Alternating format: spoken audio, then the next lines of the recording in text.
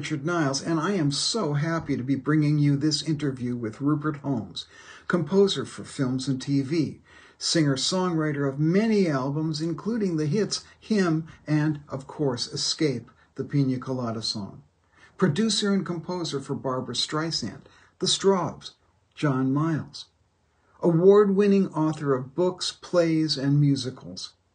This interview was done for a BBC Radio 2 series I did called Manhattan, the most musical island on earth.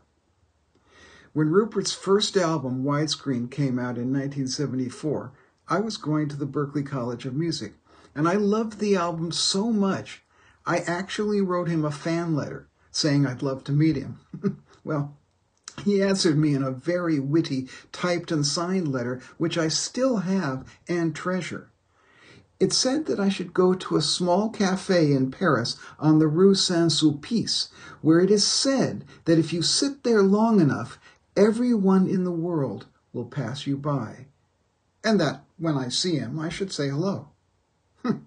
So if you want to spend the next 45 minutes in the company of a very clever man and hear the story of his amazing career, well, let's hear him chat about Paul Simon, Barry Manilow, Melissa Manchester, all of his studio work, Barbra Streisand, Broadway, and a very big pina colada.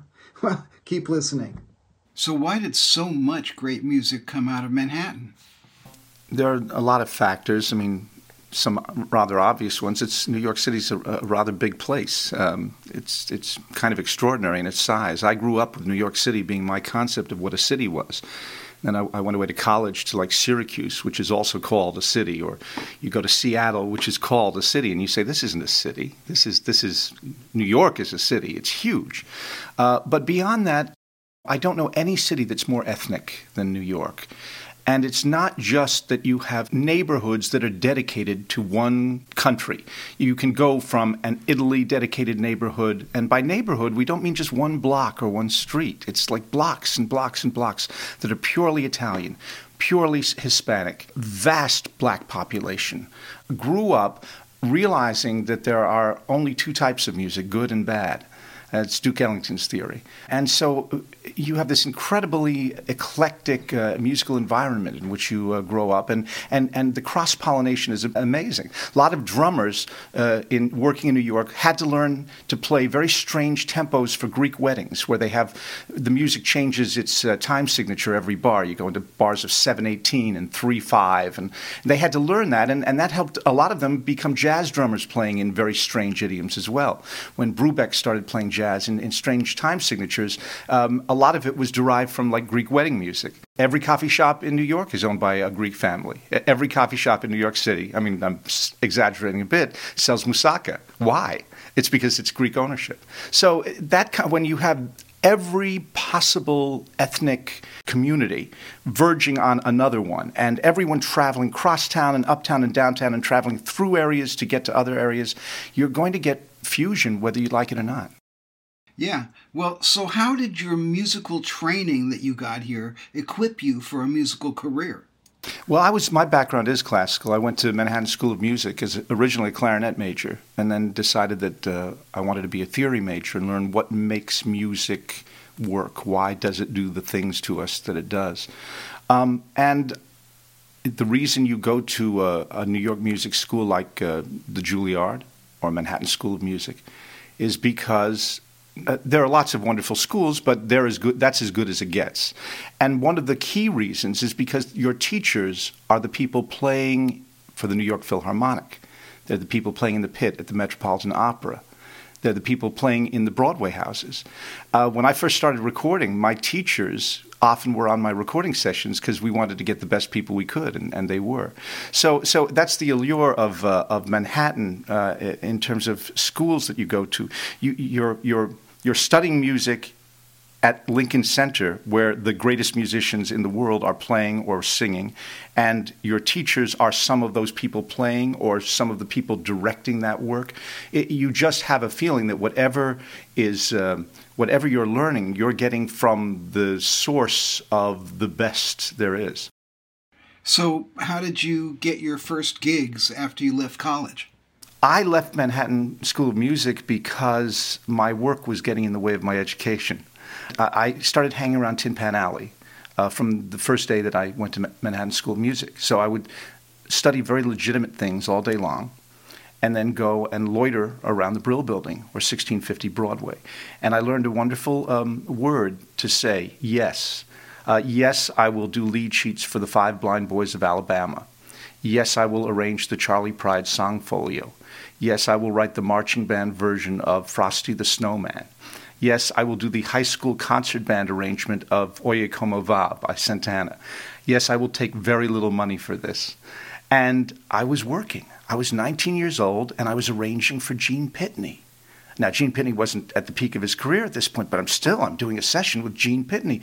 I'm doing a session with the Drifters. I'm doing a session with the Platters. In one case, I was singing for the Platters. And my teachers would be on these sessions, and they'd say, gee, I really appreciate the work, and I hope you'll think of me again sometime. And then I'd go back to class, and they'd give me a C- on one of my tests, and I'd say, but you played this yesterday. I had the chance to get some real full-time work in the kind of producing A&R arranging division of a small record label. There was a small problem. I couldn't do that and go to school at the same time. So I had to give up learning how to be in the music business because I found myself in the music business. Indeed. Well, I'd love to hear more about the Brill Building. How did it actually work with all these people in cubicles writing away? It worked very well. It was sort of bringing to the arts all the elegance of the sweatshop, an assembly line process. You'd walk into 1650 Broadway that day, and a publisher who had a couple of little cubby holes and some upright pianos would say, we got to get a song for such and such an artist. I just heard that, I'm making up a name, Frankie Smith needs a new song, and he wants it to be a ballad. And you'd go in a room and you'd write the ballad, and you'd come out and play it for Bernie and Wolfie. Those were usually the guys who, most of these companies had someone named Bernie or someone named Wolfie running them. And he'd say, that's great, we got to take it to him. His manager's on this 8th floor. Then we'd go up to the 8th floor, play it for the manager. He'd call Frankie and say, Frankie, come over here. They got a song. I think it's pretty good for you. They'd go, okay, fine. Then we'd go up to the 12th floor where there was the record company that the artist was on was there. And they'd say, well, we don't know about this. Make a demo for us. And then we'd go down into the basement where there'd be Associated Recording Studio, 4-track studio, and we'd do the demo. Then we'd take it back up to the 8th or the 12th or the 14th floor. Sometimes you could write and make a record in one day. If it was raining out, you wouldn't get wet. You never left that one building. Everyone was very closely located, and tremendous amounts of work was being done in two different buildings. And as I say, one was 1650 Broadway, and the other was the Brill Building. The Brill Building, if there is a place that is Tin Pan Alley, that was it. And it looks it. It's that old Warner Brothers movie set office building with the person behind the office door. Their name has just been painted on the door, and in about 3 weeks it may get scratched off the door because they'll be out of the business. Tell me some of the people you worked with there. I'll tell you, one of the first thrilling assignments I had was to write some songs for, and in one case with, Paul Jones, the lead singer of Manfred Mann. He was making his own album in New York, and suddenly I found myself with, if I recall correctly, Artie Resnick, who wrote I think he wrote Under the Boardwalk, and Paul Jones and myself, and we're banging away at a piano, coming up with some pretty interesting songs. I was in the last days of a dying phase of the music business, where you had record labels that were run by one person. Scepter Records was run by a woman named Florence Greenberg. Her artist roster was Dionne Warwick and B.J. Thomas. All of Dionne Warwick's songs came out of 254 West 54th Street, the same building that became Studio 54 decades later. And the fate of the record label would depend on how Florence had done on vacation. If she had gambled a lot and lost, the roster she'd come back from vacation, and they'd lose 4 singers and 5 secretaries. It was an amazing world. I worked at, my first record I ever did was for Roulette Records, which was run by a notorious fellow named Morris Levy. Morris Levy had a really scary voice, and he would say, this is what we're going to do.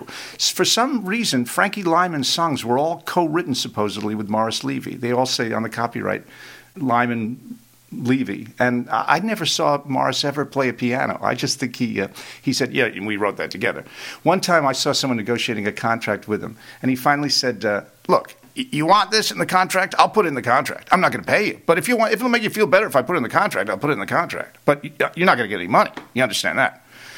These were amazing people. The first fellow I started writing for was named Paul Vance, whose songs included Itsy Bitsy Teeny Weeny Yellow Polka Dot Bikini and Leader of the Laundromat, a much-needed parody of Leader of the Pack. He once, I overheard him one day saying to someone on the phone, I got this kid working for me. He does all the voices. He sings all the voices on the records. He writes the songs with me. He writes all the arrangements. He does the lead sheets for free.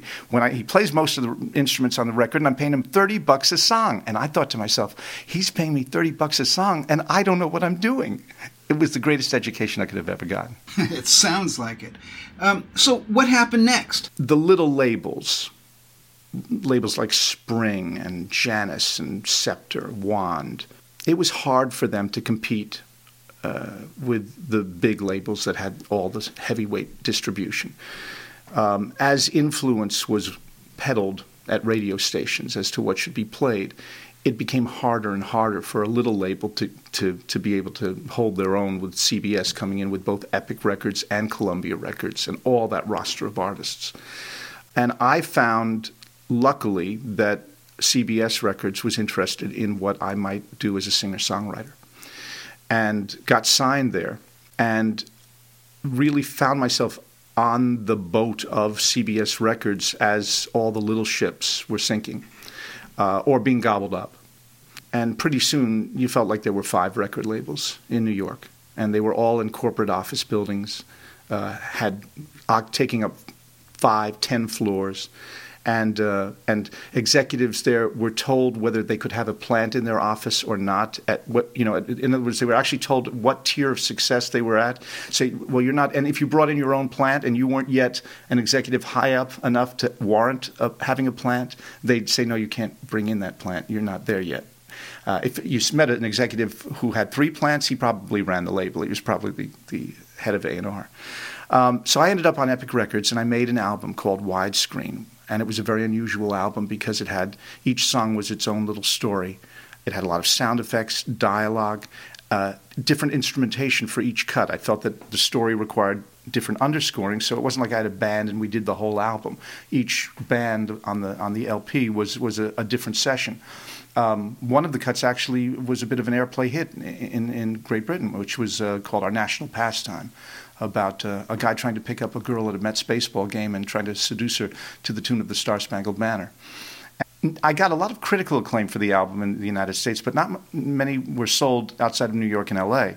But I got a phone call, and the phone call was from a woman who said to me, "Hi, this is Barbra Streisand. I've just listened to this album, and I really like it. I'd like to record some of the songs that you've written. I see that you do your own arrangements, so maybe you should fly out here and do the charts for me as well. And I'm working on a film called A Star Is Born. Maybe you'd like to write some of the songs for that too." And I thought, who is this really? That's the worst Barbra Streisand impression I've ever heard. And of course it was Barbra. And I went out there, and suddenly I'm writing for, arranging for, and producing one of the biggest vocal stars in the world. And that is how that was the biggest change in my life that ever took place, because suddenly Barbra Streisand was my evangelist, and other people started recording my songs. And I was lucky because all of this was under the auspices of CBS Records, a big label. And when I looked up from all of these incredible recording sessions, I saw that all the little labels that had populated New York City, they were all gone. They were just gone. Do you think that kind of rags to riches story is a very New York sort of story? Like, hey, we'll do the show right here. Well, I think it was, if I wrote what happened to me, getting discovered by Barbra Streisand and suddenly having one of the world's most listened to singers singing my songs, if I wrote that as a screenplay, I'd get thrown out of the office. They'd say, come in with something a little more credible. But it's what happened to me. It can happen in New York City because you're always brushing up against greatness. If you're working at any level in the studio, there's always a chance that you're going to suddenly be sitting in the same room with someone who's legendary. It's the great thing about in LA, because you don't walk from one location to another. You don't rub up against as many people. You're kind of sealed off. You're in your car, you get there, you go into the office, you get out of the meeting, and then you drive another 15 miles and go somewhere else. But in New York, how did I get my record deal at Epic Records? I was working with an engineer on the weekends, making demos that he and I both thought were interesting. Meanwhile, he was the engineer for Sly and the Family Stone. And Sly and the Family Stone's producer is in the studio, and when they're having a couple of minutes to kill in between takes and things, he plays them a little tape that we've done, and he says, "Oh, come over to Epic. Well, I think you could make records there."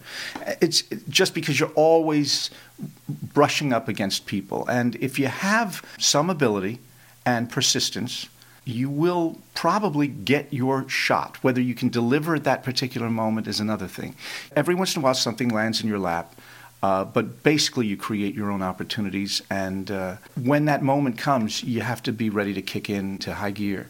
I suddenly went from being a guy who was a struggling singer-songwriter and had been for several years to walking into a recording studio with a 60-piece orchestra. The arrangements on their music stands had been penned by me in Los Angeles. The vocalist on my right is Barbra Streisand, and I'm conducting. And I basically stood on that podium and said, I've got to pull this together. I've got to do this because I'm never going to have this opportunity again. I cannot goof up here. I've got to act like I know what I'm doing, and I know how to conduct an orchestra, and I know how to arrange. And luckily I did. But there comes that moment where you say, here's where you find out if you can play in this league. When was this exactly? I got into the record business around 1968, although I don't think the record business knew that till about 1971. But I was doing every kind of job in the late 60s, early 70s. I made my first record album in 1974 as a solo singer-songwriter. Prior to that, I was the voice of a lot of non-existent studio groups. I was the arranger of a lot of those kinds of records. I did commercial work as well. Barry Manilow and I used to compete for the same commercials. And later, I took one of the songs I had written as a commercial, changed the lyrics to it, made it into a pop song, and he ended up recording it. And I thought that there's some irony there that he didn't even realize that he was singing a song that he had been competing with as a commercial when we were both trying to work in the jingle industry as well. The breakthrough for me came in 75 when Barbra Streisand started recording my songs. And then I started producing a lot of records in England, in part because the musicians were really interesting, and in part because I wanted to catch the West End season of plays, because I always had in my mind that I was going to work in theater. So I produced, with a terrific guy named Jeffrey Lesser, A Glass of Champagne by Sailor and Girls, Girls, Girls by Sailor, an album or two with Straubs, some stuff with Sparks. They weren't British, but they were known more in Britain than they were in the United States. Hudson Ford, and a great artist named John Miles, who I think it just has so much talent, and he was a wonderful guy to work with. And so this took us into the late 70s, and I'm still at this time putting out my own albums, which people are listening to and covering my songs, but at that point I hadn't had a top 10 hit. It wasn't until 79 that I had the song with which I will forever be associated, which is Escape, the Pina Colada song. So that's the time frame we're talking about here. So how was that hit created? The story behind Escape, the Pina Colada song is an odd one. I was recording my fifth album, and I had done too many ballads on it, and I needed something up-tempo to balance it out. I had a stupid song that I had made up in my mind one day. I was walking down Fifth Avenue, and I noticed all the Italian designer stores. And I hummed to myself, just as a joke, I hummed, Fiorucci, baby, with your new Gucci shoes. Poochie Poochie, baby, Gucci G's, Gucci Goos. And this kind of vamp came into my head. I turned the vamp into a song that felt like a kind of backwards reggae. And so I had a track, and I went in, the lyric was ostensibly going to be called People Need Other People, and I wrote enough of it to record the song. We did a session atop Radio City Music Hall on the 7th floor at a place called Plaza Sound.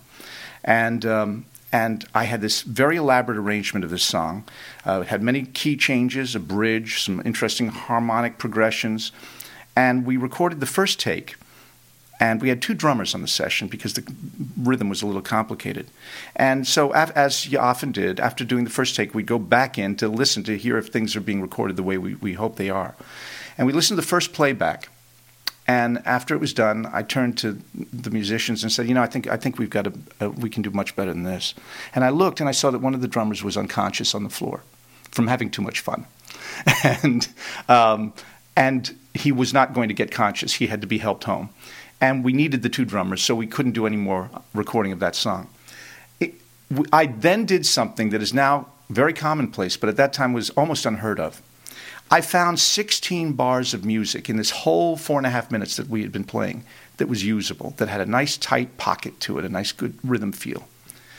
And what is now done digitally very easily, I did laboriously. I made copies from one 2-inch master to another 2-inch master of these same 16 bars over and over and over again. I then edited them together so that you had 4 minutes of just this 16-bar rhythm feel. I then said, okay, now I've got to write a song to overlay on this track. And I knew the story, it had better be a story song because there wasn't enough musically going on to be that interesting. So the story would have to be the interesting part. And I made up a million lyrics for it. I wrote one thing, everyone needs a victim, I believe you will find. If you're cruel to another, if you're cruel to be kind. That didn't seem to work. Then I had, that's the law of the jungle and the school of the street. You get out of the kitchen if you can't take the heat. It sounded too much like a Billy Joel lyric. I didn't like that. I mean, like Billy Joel, didn't like copying him. And finally, the day before I was supposed to finish recording the LP, I came up with this story idea, jotted it down at about 1 a.m., and it was going to go, if you like Humphrey Bogart and getting caught in the rain. And as I got on mic, I said to my guitarist, I said, I've got a story song. It's got a little bit of a twist ending. So I'm going to do a vocal take here, and I'm not going to stop even if I make a mistake. I'm just going to keep going because I want to see if you get ahead of me, if you can guess the ending of the story. And you just listen, and don't be bothered if my voice cracks or something. I'm just going to plow through it. And just before I sang, I thought, I don't want to say if you like Humphrey Bogart. I've done so many things about movies. Let's see, when someone's looking for an escape, a fantasy, it's like going on vacation, going to the islands. And when you go on vacation, you go to the islands, and someone asks you, a bartender says, what do you want to drink? You never order a beer. You don't order a Budweiser. You're on vacation. You want something in a hollowed-out pineapple with the flags of all nations and parasols and stuff like that. And I thought, okay, what are the escape drinks? Mai Tai, daiquiri, pina colada. I wonder what a pina colada tastes like. I'd never had one. But I threw that into the lyric. I said, if you like pina coladas and getting caught in the rain. And when we were done with the song, I went into my guitar player and said, did you guess the ending? He said, no, it caught me by surprise. He said, I'm not crazy about the pina colada thing. I said, well, I thought it would work all right. And when I went to do the proper vocal, the good one, I couldn't get the same energy that I had singing it that one time on mic to see if I could surprise my band with the lyric. And the vocal that's on the record is the first and last time I ever sang that song for recording. I didn't think that was the hit from the album. I thought that a song that I had recorded for that album that was a hit was called Hymn, which did come out as a follow-up to the Pina Colada song and did chart it, I think, number 6 in Billboard. But the record label said, no, you've got to put out this record called Escape. This is the one. And I said, I don't know. It's just they put it out, and immediately it began to vault up the charts. And I mean really leaps and bounds, 10, 15, 20 points a week, still keeping its bullet every week. And they came to me and they said, Rupert, we've got a problem. You called the song Escape, and people are calling into radio stations and going to record stores, and they're asking for that song about the pina coladas. Can we call it Escape, parenthesis, the Pina Colada song? And I said, what, compromise my artistic integrity? How can you do that? They said, but if we don't do that, it's not going to sell a single copy. I said, hey, I guess it's the Pina Colada song. And even I have stopped calling it Escape, which is sad. I refer to it as the Pina Colada song as well. There's a case of a couple of accidents in the studio leading. I would never have written that song if I had known it was going to be my best-known hit. It's too simple. I've never written anything that simple in my life. The music side of it is just those 16 bars. Even the bridge is an overlay on those same 16 bars. If you listen to the record carefully, you'll see that the guitarist, as he plays the riffs, is a model of consistency. And that's because it's the same 12 seconds over and over again. But probably that's what helped it. One of the things that helped make it a hit was that it was simple and catchy. That's a nice way of putting it. And it left room for the story. And a great story it is, both in the song and about the song. So, in the 70s, what kind of places did you go in New York? Were you a club guy? I was a bit different maybe from a lot of the people my age in the 70s in that I wanted to find the New York that I had just missed. That was the New York of the 1940s. I loved jazz. And I wished that I could have been around for when New York was teeming with jazz clubs everywhere. But there were still enough jazz clubs in that time in the 70s that you could go. 52nd Street was really good for jazz clubs. They had Eddie Condon's there and Jimmy Ryan's, I think. I think I'm getting these names right. Both of those were traditionally Dixieland clubs, but they'd get in some bop musicians occasionally. Or you'd go downtown to Blue Note. You'd see people like Sonny Stitt, a great sax player, Bucky Pizzarelli, the jazz guitarist, who still plays quite a bit and plays with his son, who has dominion over New York right now, John Pizzarelli. The nice thing about the Midtown jazz clubs was that any hour you walked in there was some jazz being played. And it didn't have to be necessarily a name brand star. Everyone is good. In New York City, every jazz musician is terrific. If you're not terrific, you're going to starve. So it wouldn't. If you went and saw what you'd call a house band or a pickup band, some band that was just where the guys hardly knew each other and they were going to play for this week, and you could always tell because on the break they'd always kind of like shake hands as if they'd met for the first time. You'd always hear great jazz, really great jazz. So I heard a lot of that. The club scene was pretty good. Reno Sweeney's was the place where you heard really good cabaret artists. And I used to hear people like Andrea Marcovici there. I got lots of invitations because I was producing Barbra Streisand at that time. Every female vocalist in America would invite me to come hear her because they thought, well, if he's good enough for Barbra, I guess he would be good enough to produce me. So I heard a profusion of Laneys and Lanas and Janies and just a lot of different singers in that time, and it was all pretty good.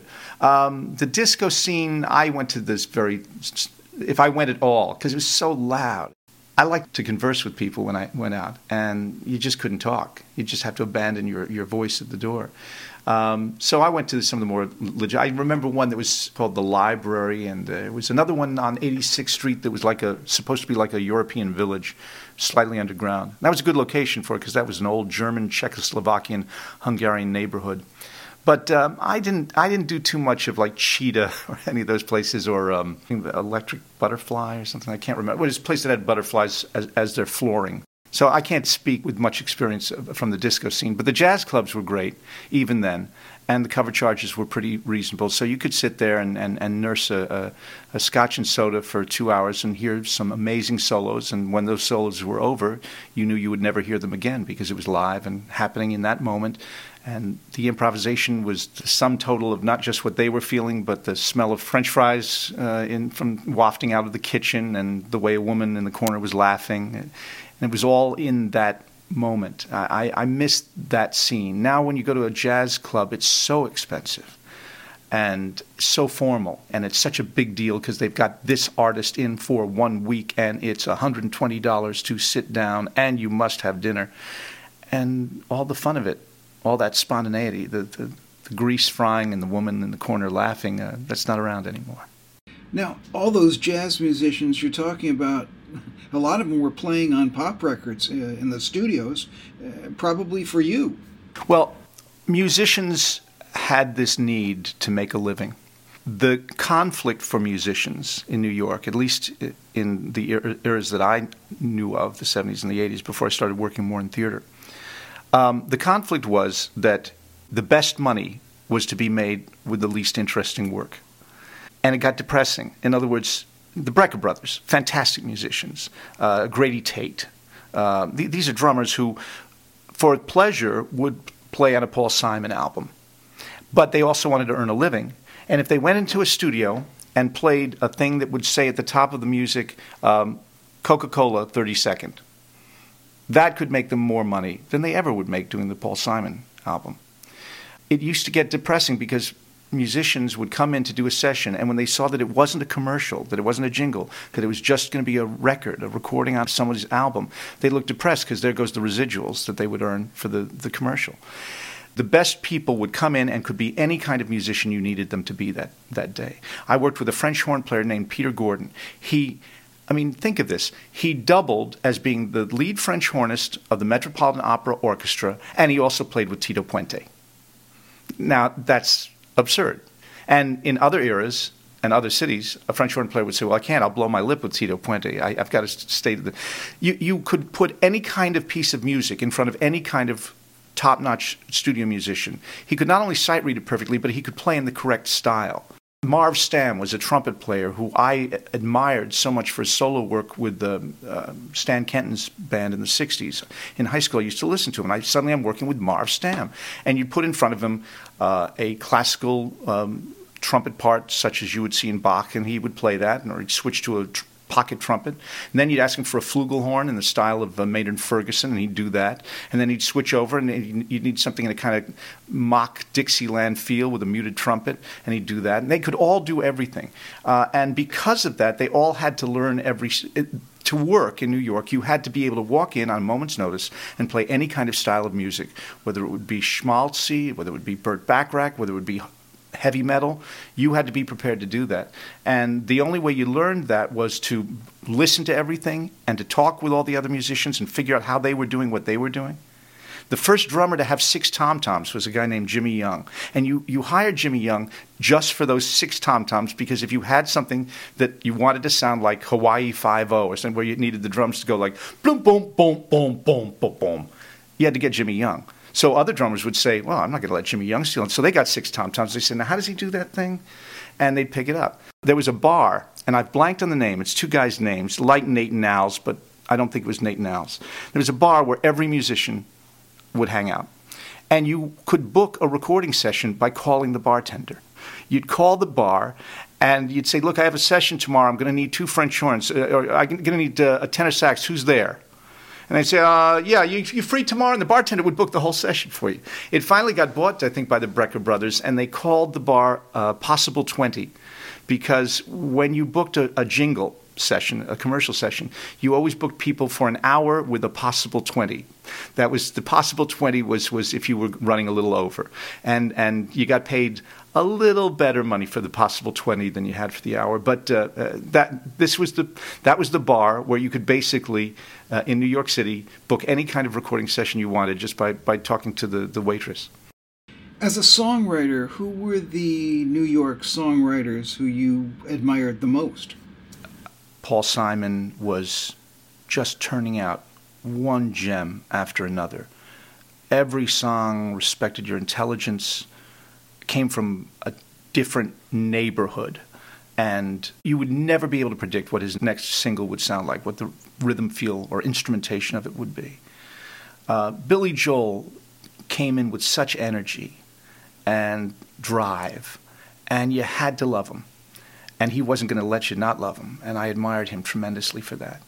I think in the 70s, to be honest with you, New York artists, those 2, I think, were maybe the firebrands. And then on the pop side of it, Barry Manilow is going to start getting a lot more credit as the years go by for the kind of melodic and memorable records he made. It's a little easy to dismiss that stuff. Barry Manilow is a guilty pleasure, and all that has to happen now is people have to stop feeling guilty about it. Those are wonderful records. They soar. And some of trying to get the feeling again is one of the great records I think ever made. I love that record. So he was maybe number 3, and Melissa Manchester out of New York, who I have had the pleasure of both knowing and working with. On the New York side of it, she and I don't always think of Carly Simon as a New Yorker. She always seemed to be up in Martha's Vineyard, so she probably was a quintessential New Yorker. But I think very much Melissa, whose father played bassoon with the Met Opera, and she grew up in the Bronx and just was really comfortable on the streets of New York. Why do you think it is that so many New York places are celebrated in the songs of New York songwriters?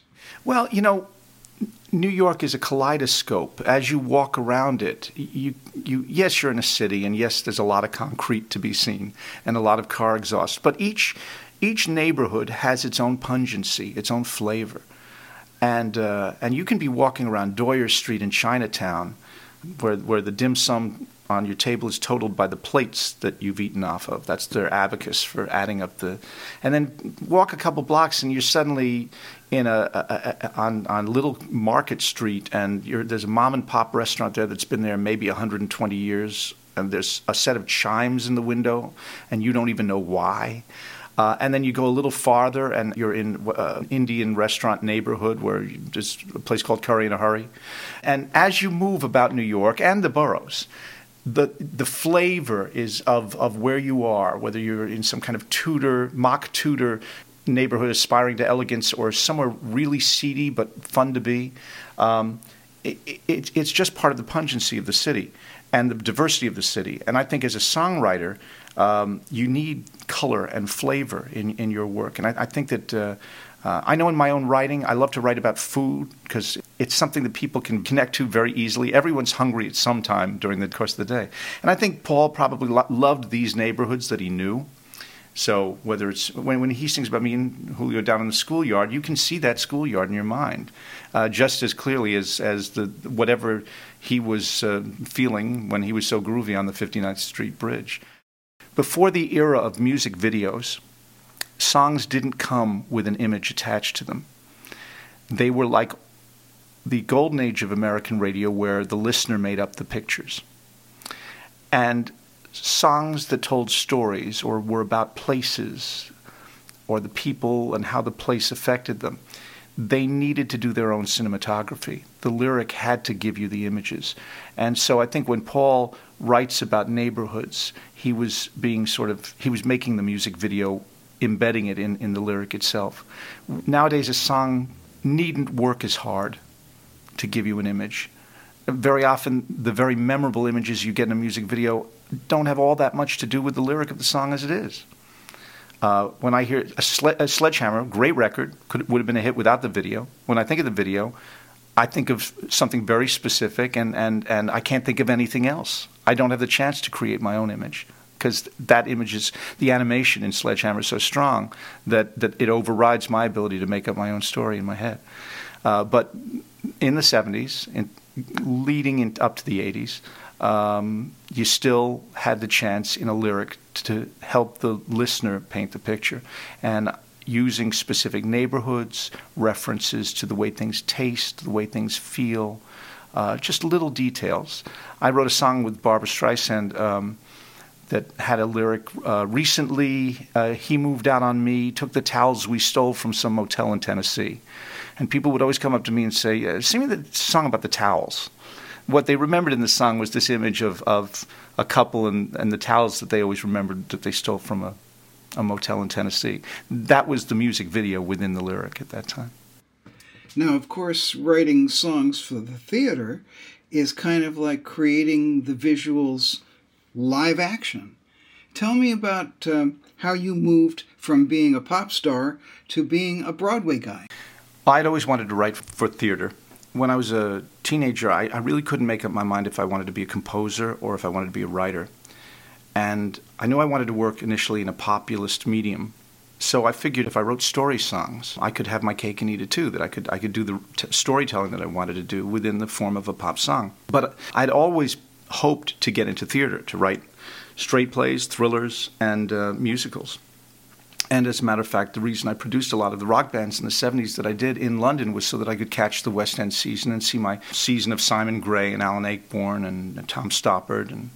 And the greatest memories I have in theater are from the London shows that I saw in the 70s, including the farces with Leslie Phillips and even caught some with Brian Ricks, stuff like that. So names that mean nothing in the United States but mean everything to me. And I was working at a club in New York, Rodney Dangerfield's club, a comedy club, and in the days when Rodney still performed there. And I was doing a sort of comedy and music nightclub act.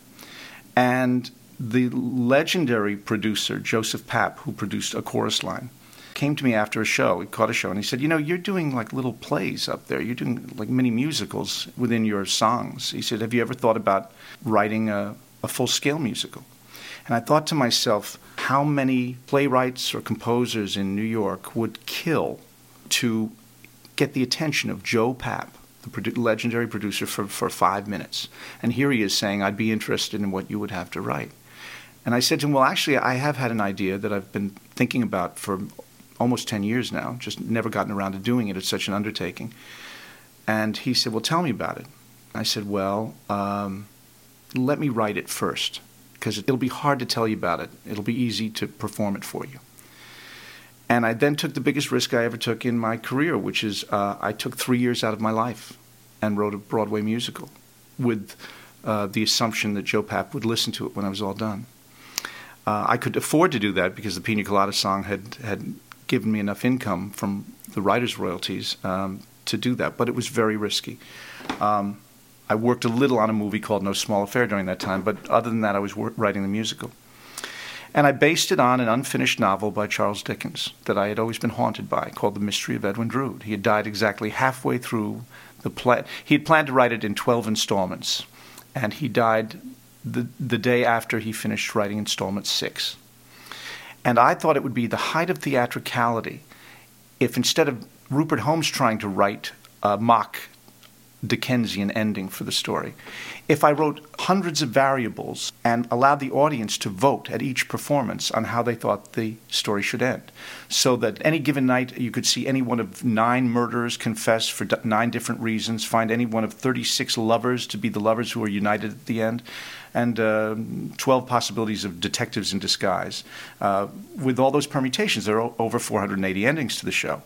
And when I got done, I was going to demand from Joe Papp that he give me a workshop production of this thing after I had spent 3 years of my life. And I went in and I stood in his office and I performed the entire musical for him, standing there playing every role, singing every song. And when I was done, he looked at me and said, "Well, okay, look, here's what we'll do." He said, "You know, we do free Shakespeare in Central Park every year. So this year you'll be Shakespeare. And we'll do it in Central Park with, like maybe a 15-piece band and some stars. And then if it goes well there, then we'll take it to Broadway." And I said, "No, I demand a workshop." And I stood there stunned. And the next thing I knew, my musical was being performed with a cast that included Cleo Lane, Betty Buckley, George Rose, unbelievable New York Broadway performers. The show was very well received in Central Park. As a matter of fact, people were standing online at 5 a.m. To see a show that wouldn't begin till 8:30 in the evening. And we went to the Imperial Theater on Broadway, and we opened, and the show was a success, and we won all the Tony Awards you could ever hope for. We won Best Musical. I won Best Book and Best Score. George Rose won Best Actor. And the director won Best Director. And I was suddenly writing for theater, which I'd always wanted to do. And the cast members would introduce me and say, "This is Rupert Holmes. He wrote the songs in our show." And I would say, "I also wrote that other stuff you do called dialogue. That's my dialogue you're doing." And so I realized that it would become necessary for me to write a straight play without music, to assert that I actually like to write plays as well. I wrote a thriller that was on Broadway called Accomplice, starred Jason Alexander and Michael McKean, who was from Spinal Tap, and won an Edgar Award from the Mystery of Writers of America for that. Did a tour de force on Broadway for Stacy Keach called Solitary Confinement, and just this year wrote a show that was nominated for a Tony for Best Play. My first time I've been nominated for a play, as opposed to a musical, about the life of George Burns, called Say Goodnight, Gracie. And I was able somehow to make this transition. People used to say, "Is it odd that you're a pop songwriter and now you're writing for Broadway?" And I said, "Well, pop music used to come from Broadway. It's only been odd that a pop writer would write for Broadway in recent decades. But most of the catalog of American pop music comes from things that were shows on Broadway, especially Rodgers and Hart, Rodgers and Hammerstein, Jerome Kern. All of those writers were pop songwriters writing for the stage.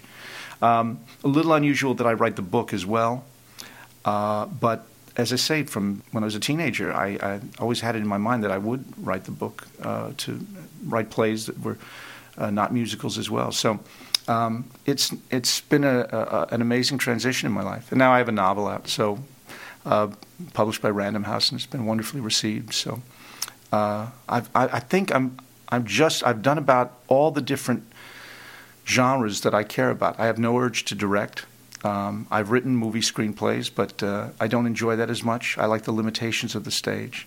I love that when the curtain goes up on a one-set thriller, that it's all going to have to be resolved in that house, that library, that study, and that you can't all suddenly go to Spain. Carte blanche to me is the most frightening thing in the world. I love the limitations of having it in a set. One last question, since the program is about Manhattan. If you had to pick a song that, to you, expresses everything about New York, what would it be? This is probably the obvious choice, but it happens to be the one that I think is most representative. I love the Rodgers and Hart song, Manhattan, because it itemizes so many locations in it. And tell me Watt Street compares to Mott Street in July. We'll go to Coney and eat bologna on a roll. I mean, it was one of the first songs that Rodgers and Hart ever wrote for a musical called The Garrick Gaieties. And they had it all in the first two lines. We'll take Manhattan, the Bronx, and Staten Island, too. It's lovely going to the zoo. The diversity of Manhattan and of New York City, the sense of wonder that you have when you're first wandering around it, and every corner reveals some amazing thing, some ridiculous place or a fascinating store. I think that the song Manhattan captured that very well. Radio Richard!